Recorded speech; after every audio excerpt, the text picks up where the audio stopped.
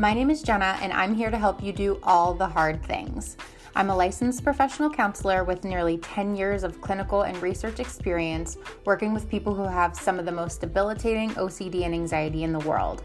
I'm also a mom, a personal trainer, and a lover of modern spirituality. My goal is to bring you all the research, guidance, and encouragement you need to help you remember and know how strong you truly are. Now let's get to it. Many of us have those stubborn pounds that seem impossible to lose, no matter how good we eat or how hard we work out. My solution is PlushCare. PlushCare is a leading telehealth provider with doctors who are there for you day and night to partner with you in your weight loss journey. They can prescribe FDA-approved weight loss medications like Wegovy and Zepbound for those who qualify. Plus, they accept most insurance plans. To get started, visit plushcare.com/weightloss. That's plushcare.com/weightloss. All right, you guys, welcome back to another episode of All the Hard Things. I have one of my dear friends here, Colin Strajac. He runs the Modern Day Overthinker podcast. He's also a rapper, a comedian. He has so many awesome different aspects to his story, and I adore him. So he's been dealing with OCD since he was 13. And really just in the past 2 years, he's gotten really into a better understanding of recovering.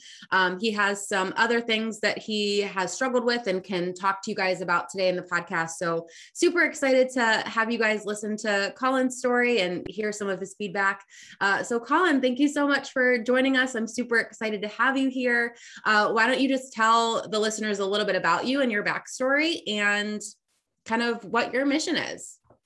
Yeah, thank you for having me. I appreciate it. I am Colin Strajac, and I have been dealing with OCD, like Jenna said, since I was 13, and it kind of hit me out of nowhere around that age, and I've been dealing with it, and I know I'm going to deal with it for the rest of my life. I've accepted that. Excuse me. And I started going to therapy again a few years ago.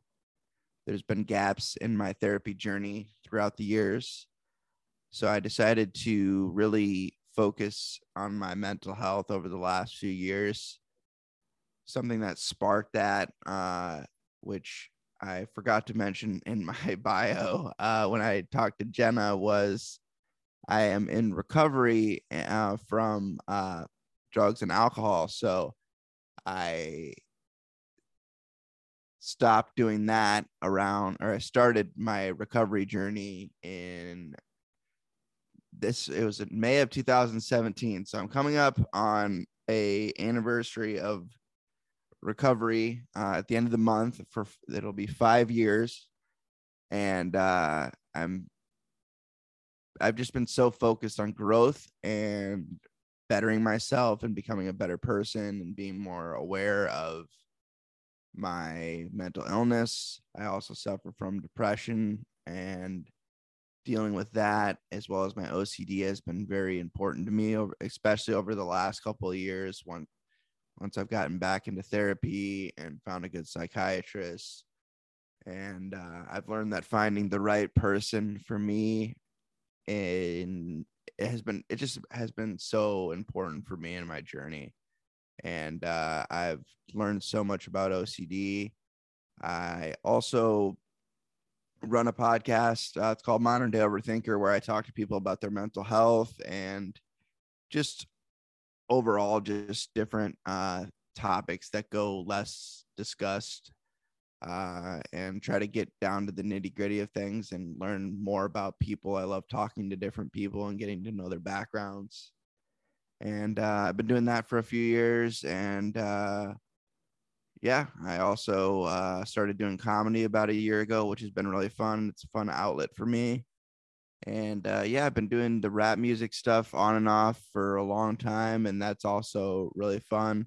I really like writing, so it's a good challenge for me. And I continue to grow with that as well. That's awesome. I have so many things, different avenues I would love to go down with you, but I'm curious if you could There's a tell lot us. there, yeah. Yeah, there's so many cool things that we could talk about. So let's go back to when you were a kid, like that 13-year-old Colin. So many of us can kind of look back and remember like the thought that broke our brains, or like the moment that our brains broke. I don't think everyone is like that. Yeah, I know mine. I'm curious, like, what was that moment, or what was that experience? What were your symptoms like when you were young, and how did they kind of transpire over the years? So it all started with one event, and it was the school I was going to. We just they just built a new playground, and they were trying to, I don't know if they were doing like a newsletter or what was going on, but they wanted to get a picture of each class in front of it. I went to a smaller school, so there wasn't a lot of people in my class. And I want to say this was 4th or 5th grade. No. This would have been in 7th or 8th grade. I always get thrown off. I forget what age and what grade I was at the time. But so we were doing a picture in front of the new playground, and I remember having one of my first intrusive thoughts, and it was basically like telling me to flick off the camera. And obviously I did not want to flick off the camera, so I was like, what is going on here? So I started I immediately went into doing a compulsion without even really knowing I was doing a compulsion. And I was like clenching my fists, making sure like that I wasn't giving any indication that I was trying to flick off the camera. And this was before digital pictures, so I couldn't see the picture until after it was developed. So I went weeks convincing myself that I did flick off the camera. Well, my OCD convinced me that. And it was just a very fearful time and confusing. And that's when things started getting out of control. And I got really scared that I was going to do something wrong or inappropriate, mainly at school for some reason.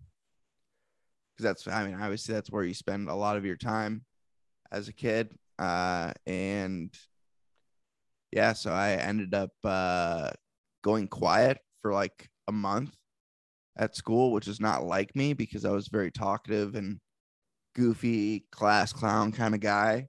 So it was really out of character for me. And I did that because I didn't want to get in trouble. That was my response that was my coping mechanism or my defense mechanism for not getting in trouble. I was like, I can't get in trouble if I don't say anything or do anything. Mm-hmm. So that's kind of how it all started.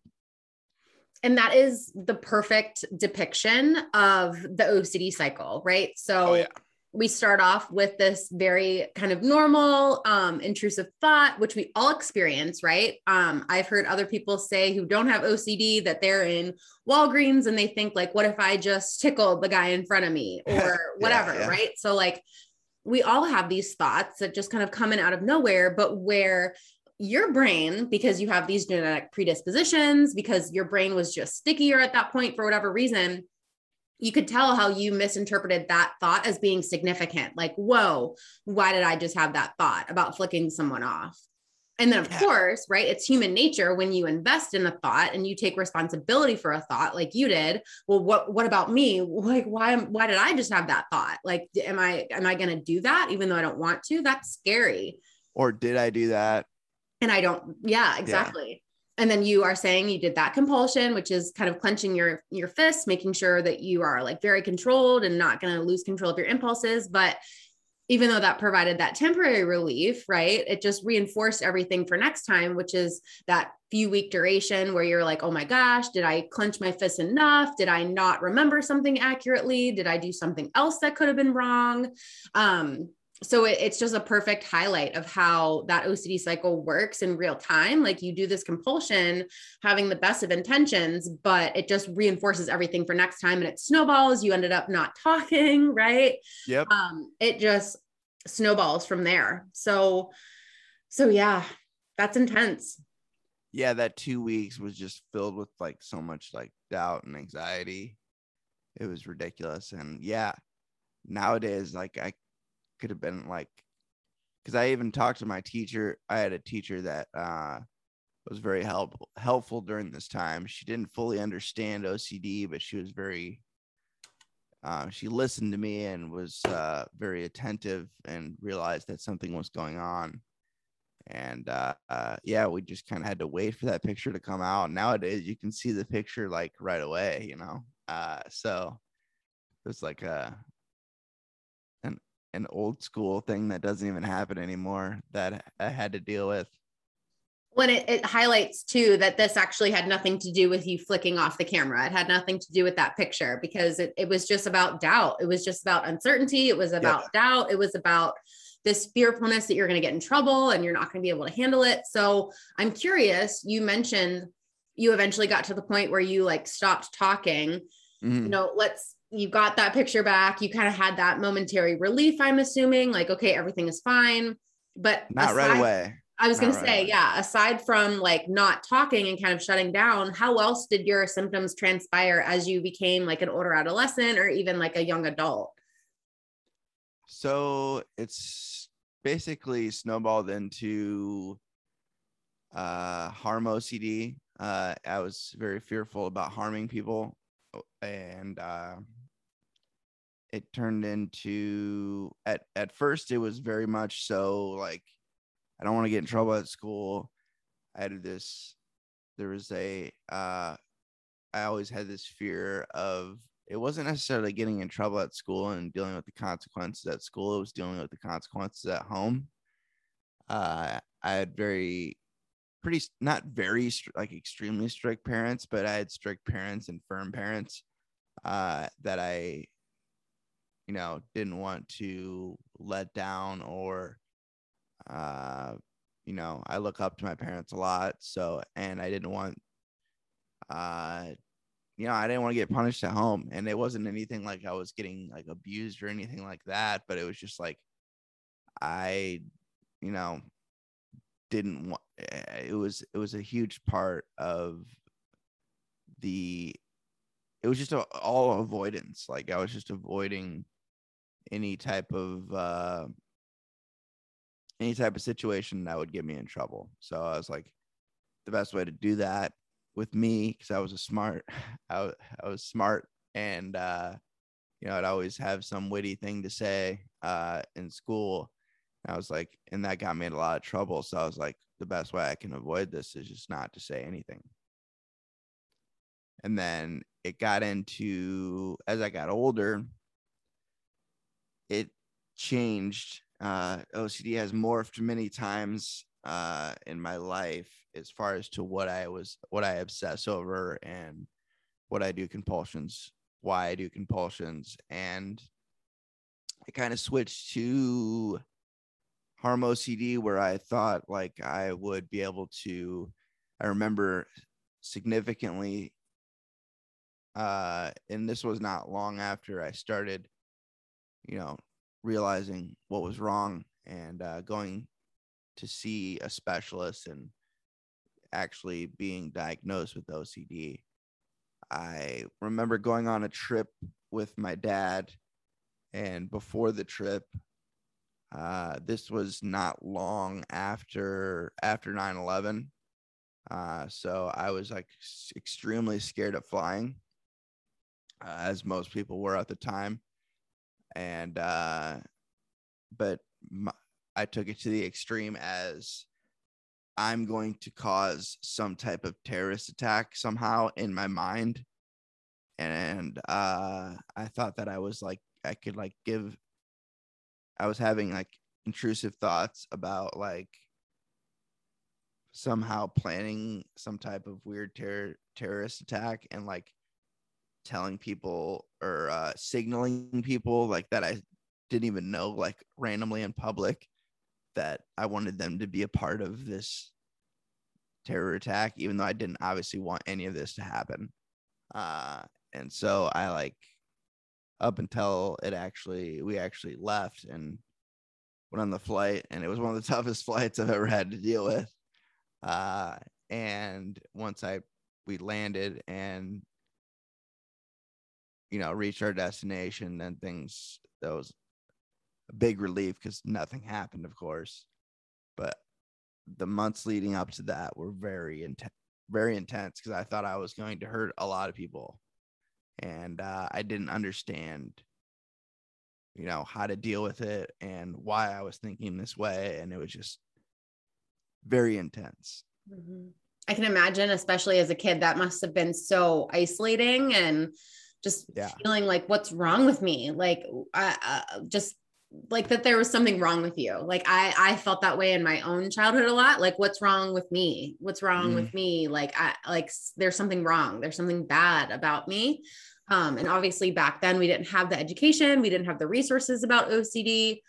So I just I feel for you. That's terrible. And I imagine, you say things like, oh yeah, I got the picture back and I wasn't flicking off the camera. I landed and I didn't end up doing this terrorist attack. So everything was okay. And I wonder, because there were probably some compulsions in there, right? Like there was probably a lot of avoidance before, or reassuring yourself, or probably a lot of other compulsions too.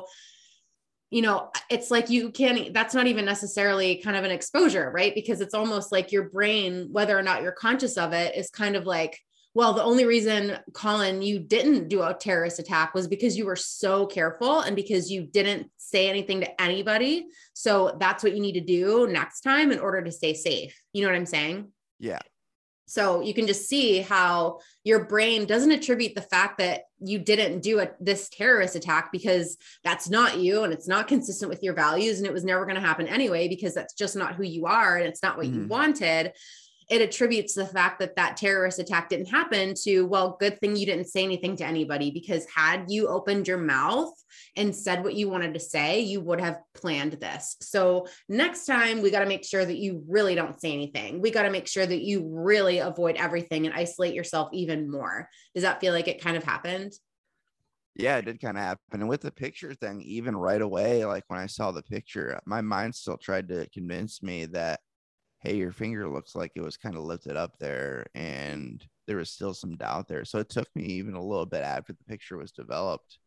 And I can imagine too, even if you very clearly get that evidence that your hand is clenched and that you're not doing anything, I feel like knowing doubt, the way that I know doubt on a professional and personal level, like I'm sure that doubt would just say, well, you wanted to do it, so it's still just as bad, right? Like you wanted to do it or you had that thought, so that's just as bad, right? So it totally underlines the fact that with OCD, with doubt, you can never win. The more that you give into these compulsions, it totally makes sense. It's common sense to think like, oh, the more I check this picture, the more sure I'll be that I wasn't flicking someone off. But actually, I looked at the picture so many times. The opposite is true, right? Like you actually become less confident in your memory the more that you look at it. It's wild. Yeah. It's just absolutely wild. So, you mentioned some other comorbid difficulties that you struggled with, which I want to highlight because it's so integral to your experience, but I'm sure so many other people struggle with it as well. I'm always curious, like when it comes to comorbid OCD or anxiety and substance use disorders, I'm always curious, like what came first, the chicken or the egg? Like, are you, is it the drinking that happened first and then the OCD and anxiety, or did the OCD and anxiety kind of just drive you so nuts that you like had to cope with substances? Like, what was your experience and when did that start to be a difficulty for you? So the OCD definitely came first, for sure. I didn't get into any type of substances until, it wasn't long after, because shortly after I was diagnosed with OCD and, started having these symptoms, for lack of a better way to put it, of OCD. I started drinking in high school right around 15. So just a couple years later, my sophomore year of high school, I started drinking mainly socially, like as like a way to, I'm a people pleaser and wanted to fit in and type of thing. And I thought that was the cool thing to do and whatever. Pretty normal high school type of stuff. And throughout high school, it didn't really affect my life too much. I mean, I had certain instances where, I eventually got caught by my parents drinking, and, I wasn't drinking every day. It was more like, on the weekends, and we'd have parties at my friend's house because his dad worked the swing shift, so he wasn't there at night. So we throw big parties there and stuff like that. But it didn't start to, and I wasn't really drinking at that point to avoid anything. I was doing it like most people that age, to have fun and, fit in and be cool or whatever it was. So that wasn't really, I wasn't trying to self-medicate at that time. I didn't really start self-medicating until I was in my early 20s. That's when it started to get bad. And then it kind of just kept getting worse after that until I was 27, when I decided like, this is enough. I've had enough of all this. I needed to do something different. And, I was on medication for anxiety and depression for many, many years, but I never knew if it actually was working because I was, abusing other substances. So I was like, for a variety of reasons, I was like, I need to focus on myself and focus on my mental health. And I can't focus on my mental health if I'm completely if I'm self-medicating, and I had to stop. And it took a lot for me to do that, because there were other people in my life that kind of told me that I had a problem, and I didn't accept it. And it wasn't until, I say this to people all the time, like it's not going to be something that you can really do. You cannot really give up substances and recover until you actually want to. No one else can do it for you or force you, or as much as they encourage you, you have to want to do it. Otherwise it's not going to work. Mm-hmm. When I think probably so many people listening, obviously most of them are going to be struggling with OCD or anxiety to some degree. I say the same thing about OCD and anxiety. Like, you have to put in the work. Yeah. Like, I work with parents sometimes, and they always say, like, how do I get my child to stop doing this? How do I get my, loved one to stop doing this? And it's like, you can't. Like, that's the frustrating thing about all of this, is you can't make anybody do anything. You can't like make a horse drink water. That you can let the person know how great it is to drink water. You can show them how wonderful the water is, but at the end of the day, like, they have to want it themselves. And so I guess, like, what advice would you give, or like what kind of insight or feedback would you give to someone out there who's not there yet? Like, they're kind of, contemplative, I guess is what we would say. Like, what do you think they need to get to that point? Some people need to experience more pain. I kind of agree. That's the very blunt way to put it. But other people, it's really just being open-minded and willing to try something different, because that's the biggest fear, is like, if I give up, typically with a lot of people, it's usually one substance that takes them over the edge, or they have some type of coping mechanism they don't want to let go, whether it's drugs or not. And there's that fear of like, if I stop doing this, are things going to get better or are they going to get worse? they may get worse before they get better, but overall it's the right thing to do.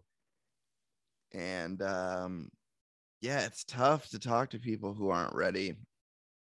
It's tough to know the right things to say, but usually I just listen and try to ask questions about, how they feel and where they're at, and meeting them where they're at. And I can't force anyone, like you were saying, to change or to do something different. They have to really want to, and they have to put in the work. And that is scary, because some people just want to wake up one day and feel better, and it doesn't work that way.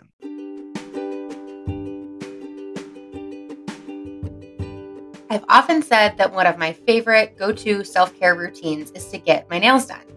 But if you're like me, then you just can't justify salon prices or the harshness that these bring to your nails. Olive & June allows you to get the salon quality manicures and pedicures at home. You can easily go up to 7 days without chipping. You don't have to leave the house, and you can finally stop spending $35 or more every 2 weeks on getting them done. For $10 off your first order, head to my website at www.jennaoverbaugh.com and click on deals. Yeah, I still go to therapy. We switched it recently. It was once a week. I've been switching it to every other week, just because it just made more sense to me. Because like I said, I've things have gotten better, but they're not exactly where I want them to be. So there's still things to work on. Mm-hmm. And I think there will always be things to work on. I don't think I'm ever going to be fully cured of OCD, but I am going to be able to live with it and, function as close to normal as possible is my goal, really.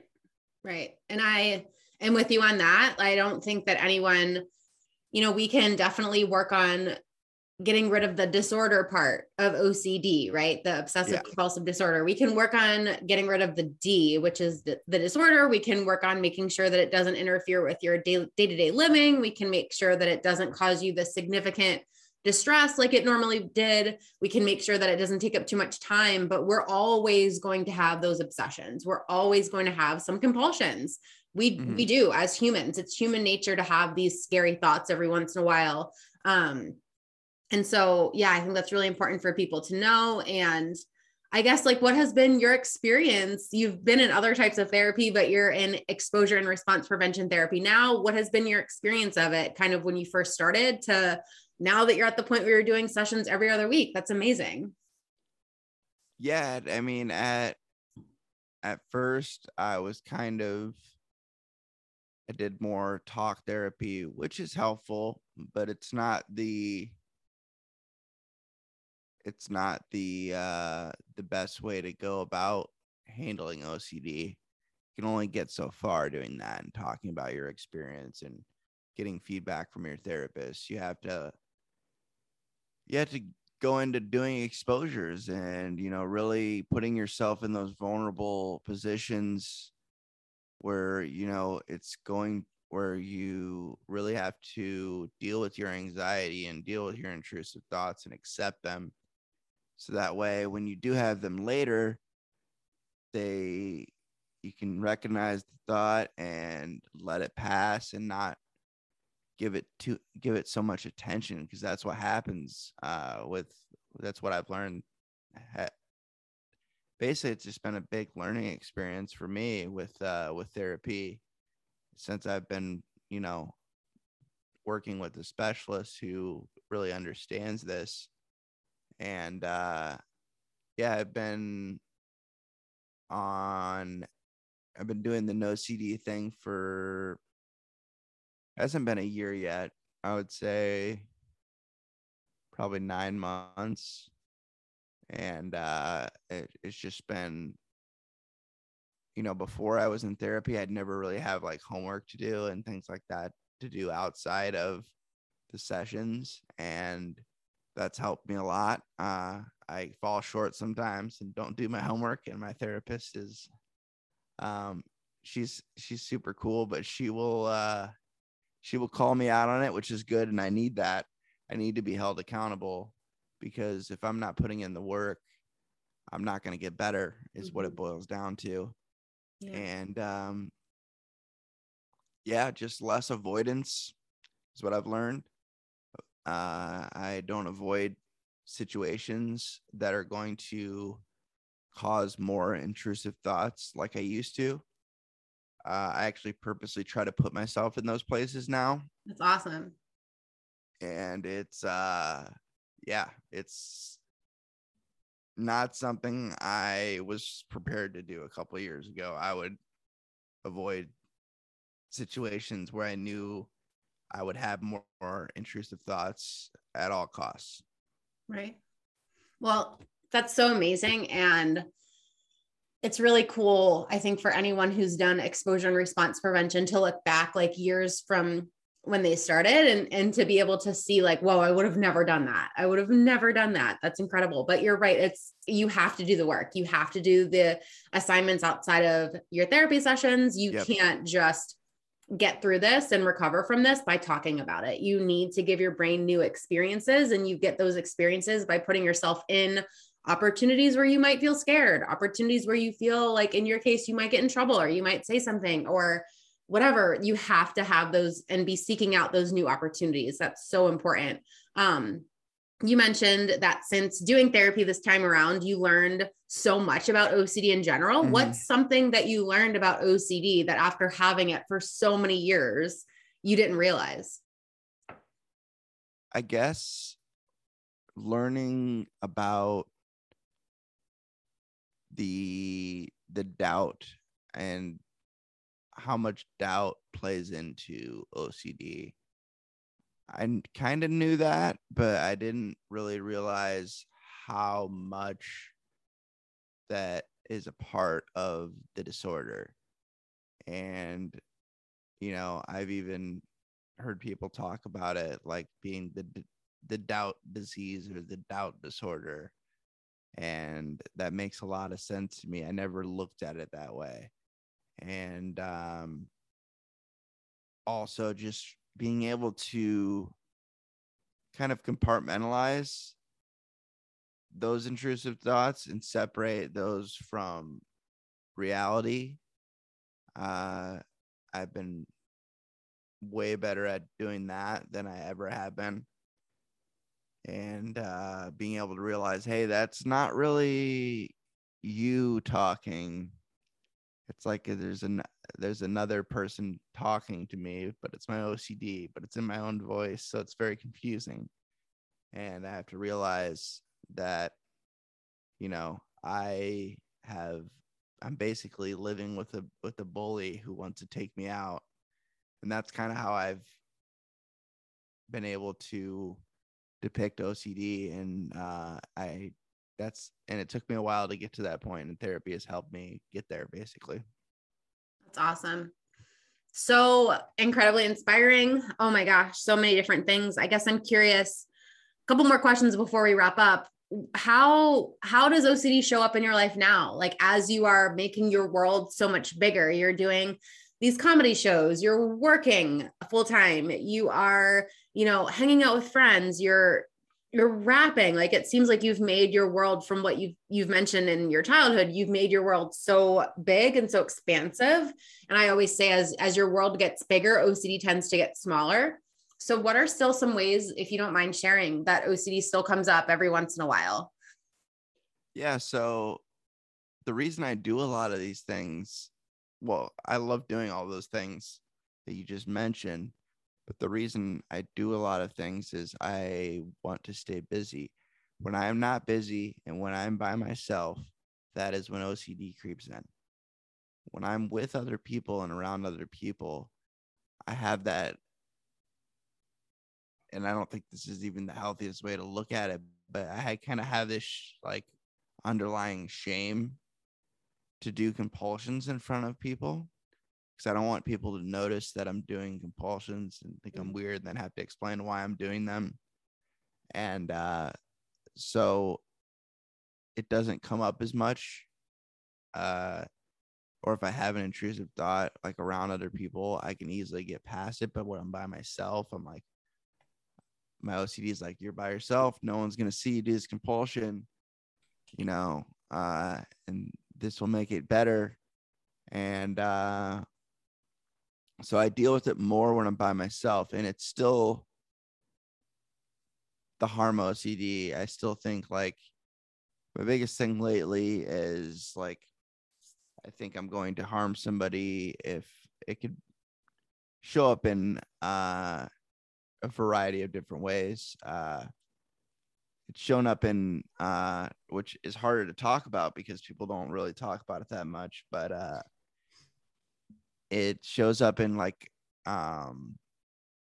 sexual ways, like where I have thoughts about people I do not want to I would not want to have sex with or have any type of relations with, and I have that fear where I'm going to like, it kind of comes back to that not original, but like one of my first intrusive thoughts where I think I'm going to send some type of signal to someone indicating that I am interested or trying to do something wrong or do something bad to them. And it can show up, and when it gets scary is when that when it's somebody that's underage. That's what it focuses on, because that's like being that type of person in society. And there's just like, it's basically my OCD has found like the worst thing that it can find, and stuck on that. And it's been a tough one that I've been dealing with for a long time. And OCD finds what you can't accept uncertainty about, and that's what it is. Like, I mean, that's OCD finds what you are unwilling to accept uncertainty about. And so like, for example, that's what it is. Yeah. Like, for example, like say I see a younger girl, for example, and say I see her and she's clearly a pretty girl, whatever. Somebody could easily just acknowledge that and get past it. My mind goes, oh, you thought that, so you're a monster and you want to you're like this terrible person, and you can't just accept the fact that someone can be someone can be pretty and you don't have to be sexually attracted to them. But my mind goes, oh, you're sexually attracted to them now because you thought that. And and it's just like a vicious like bully that tries to attack me. And it's that's been a tough one, but we're working on it. I've been doing a lot of different things with my therapist is to approach that and to accept those intrusive thoughts as bad and kind of gross that they can be, but realizing my values at the end of the day, and what I how I feel and how I my moral compass, and recognizing that being different from what my mind is trying to trick me into, and just being able to accept those weird thoughts and not giving them power, basically. Exactly. And I am so appreciative of you going there. I know, like, I struggled with sexual intrusive thoughts with my son. Anytime. It's tough to talk about because most people don't understand it. But it's one of the most common ones. Like, it's one of the most common manifestations. It's a very conventional subtype. It's very common, but we just don't talk about it. And so I'm always willing to like throw myself under the bus, judge it, whatever. I had sexual intrusive thoughts about my son. Even to this day, he's 4. And anytime that I no longer really need to do it for him, but I have to ask him to make sure. But like, it was always pushing his penis down in his diaper so he didn't peel over himself. Even this morning, I'm helping him get dressed for school, and I always have to check to make sure, like, did you tuck your penis down? And I have still this this intrusive thought that comes in, like, did you really need to ask that? Did you really need to ask that? Were you just curious?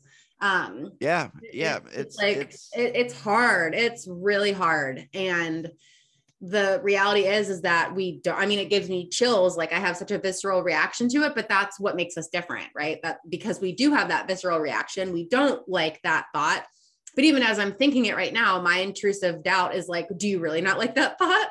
Like, are you just saying this to put on a good show in front of people? Like, it's just doubt, man. Like, it's just doubt. And it will come up in whatever form you're not willing to tolerate it. So it says way more about your values than it says about what you want, right? Like, we are the least likely people to actually engage in this stuff because we don't want it. Like, we're so far on the opposite end of the spectrum, but it's important to talk about. We have to talk about it because I guarantee there are going to be so many people who listen to this and they're like, oh my God, like, no one's ever told me that before. This is the first time that I'm hearing about it. I didn't know that that was OCD. Yeah. And I just changed my life. My thing is, like, I care a lot about other people, and that's where it comes from, is like, right. I don't want to hurt anyone else. I don't want to cause harm or trauma to anyone else. And I will go out of my way. Like, I used to go out of my way to avoid situations where I was around people that I knew I would have those thoughts about. And that's not a way I want to live. And it even got to a point where, like, when I was in my 20s, I'm 32 now, but when I was in my 20s, I was like, I can't have kids. It's not possible, because I will lose my mind, and I will mess this kid up, or I will not be a good parent because of this. Mm-hmm. And I have changed my outlook on that, and it's been relieving it. And I've been able to put myself in positions where and I've even talked to one of my friends about it, who, she has a daughter, and I'm able to hang out with her and her daughter, and she understands my OCD, and I've been able to explain it to her. And, I've been able to enjoy that time with her and her daughter likes having me around and likes seeing me. And I don't want to take that away from her just because I occasionally have these horrible thoughts or fears of me harming her when I obviously don't want to. So, right. Well, I'm so proud of you. I'm so glad that we got to go there. It's really important that we go there. I was on the fence about talking about it too. I know. I'm always on the fence too. Like, if you could see me right now, you could see probably during that whole conversation, like, I probably like scrunched up, and like, I probably wasn't like looking at the camera. Like, it's weird what our bodies and what our brains will do. It's wild, but the right people are going to be hearing this. So that's why I'm sharing it, because my biggest fear with sharing stuff like this is, like, I don't want somebody to take it the wrong way and be like, oh, well, since he has these thoughts, I don't want him to be around my kids or be around my family or be around me because he's having these thoughts. But anyone who's, educated enough, or if somebody or the people that, have had these type of thoughts, it's either going to help them or help them understand at least, what goes on, and how it's not something that, is a part of my value system. It's just, a part of this disorder, and it's a very nasty disorder, and it's very, it can try to break. It's almost broken me many times, but I just refuse to let that happen. Mm-hmm.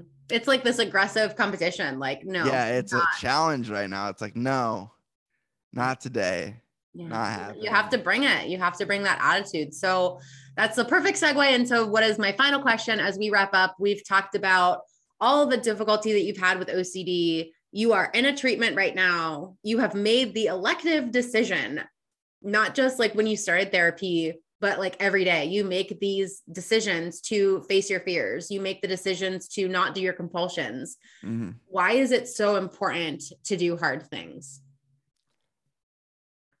it is very important because on the other side of doing those difficult things is growth, is the easiest way to put that.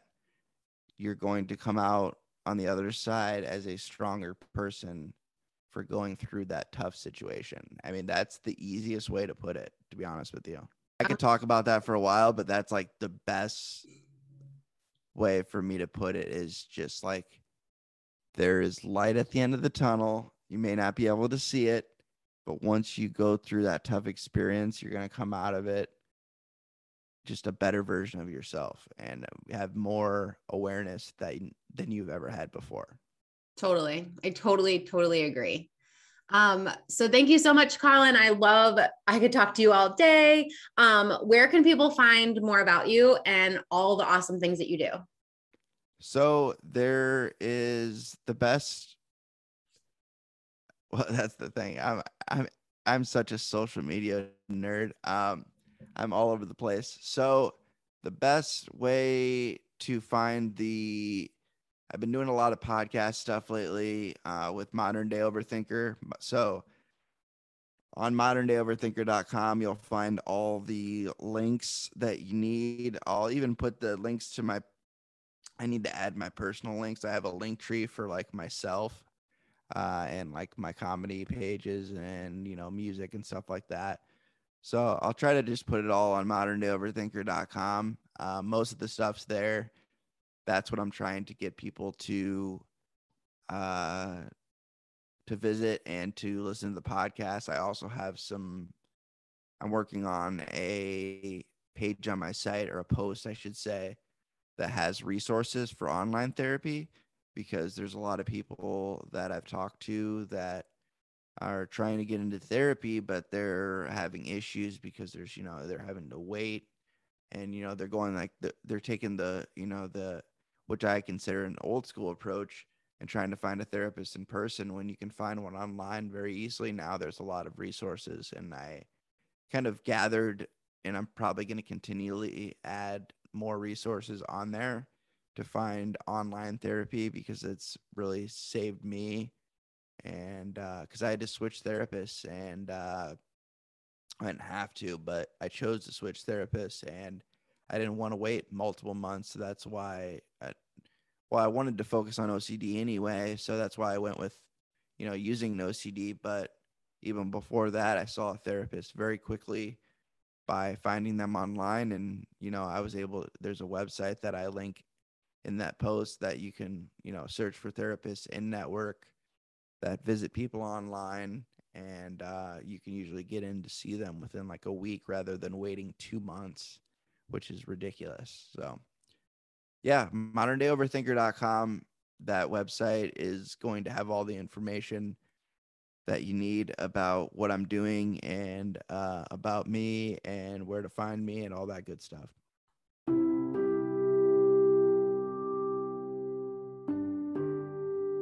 For more information and resources, head to my website at www.jennaoverbaugh.com. From there, you can sign up for my email newsletter so you can make sure that you are the most up to date about upcoming resources, podcast episodes, blogs, challenges, and more. Also, check me out on Instagram at jenna.overbaugh and tune into some other episodes here while you're at it. As always, if you have a free minute, it would mean the world to me if you could please subscribe and rate this podcast. Subscriptions and ratings help me keep the podcast going and help me spread the word to other people who need these resources and they otherwise may not get them. With that said, thank you guys so much for tuning in. I really love creating these episodes for you. And until next time, keep doing all the hard things.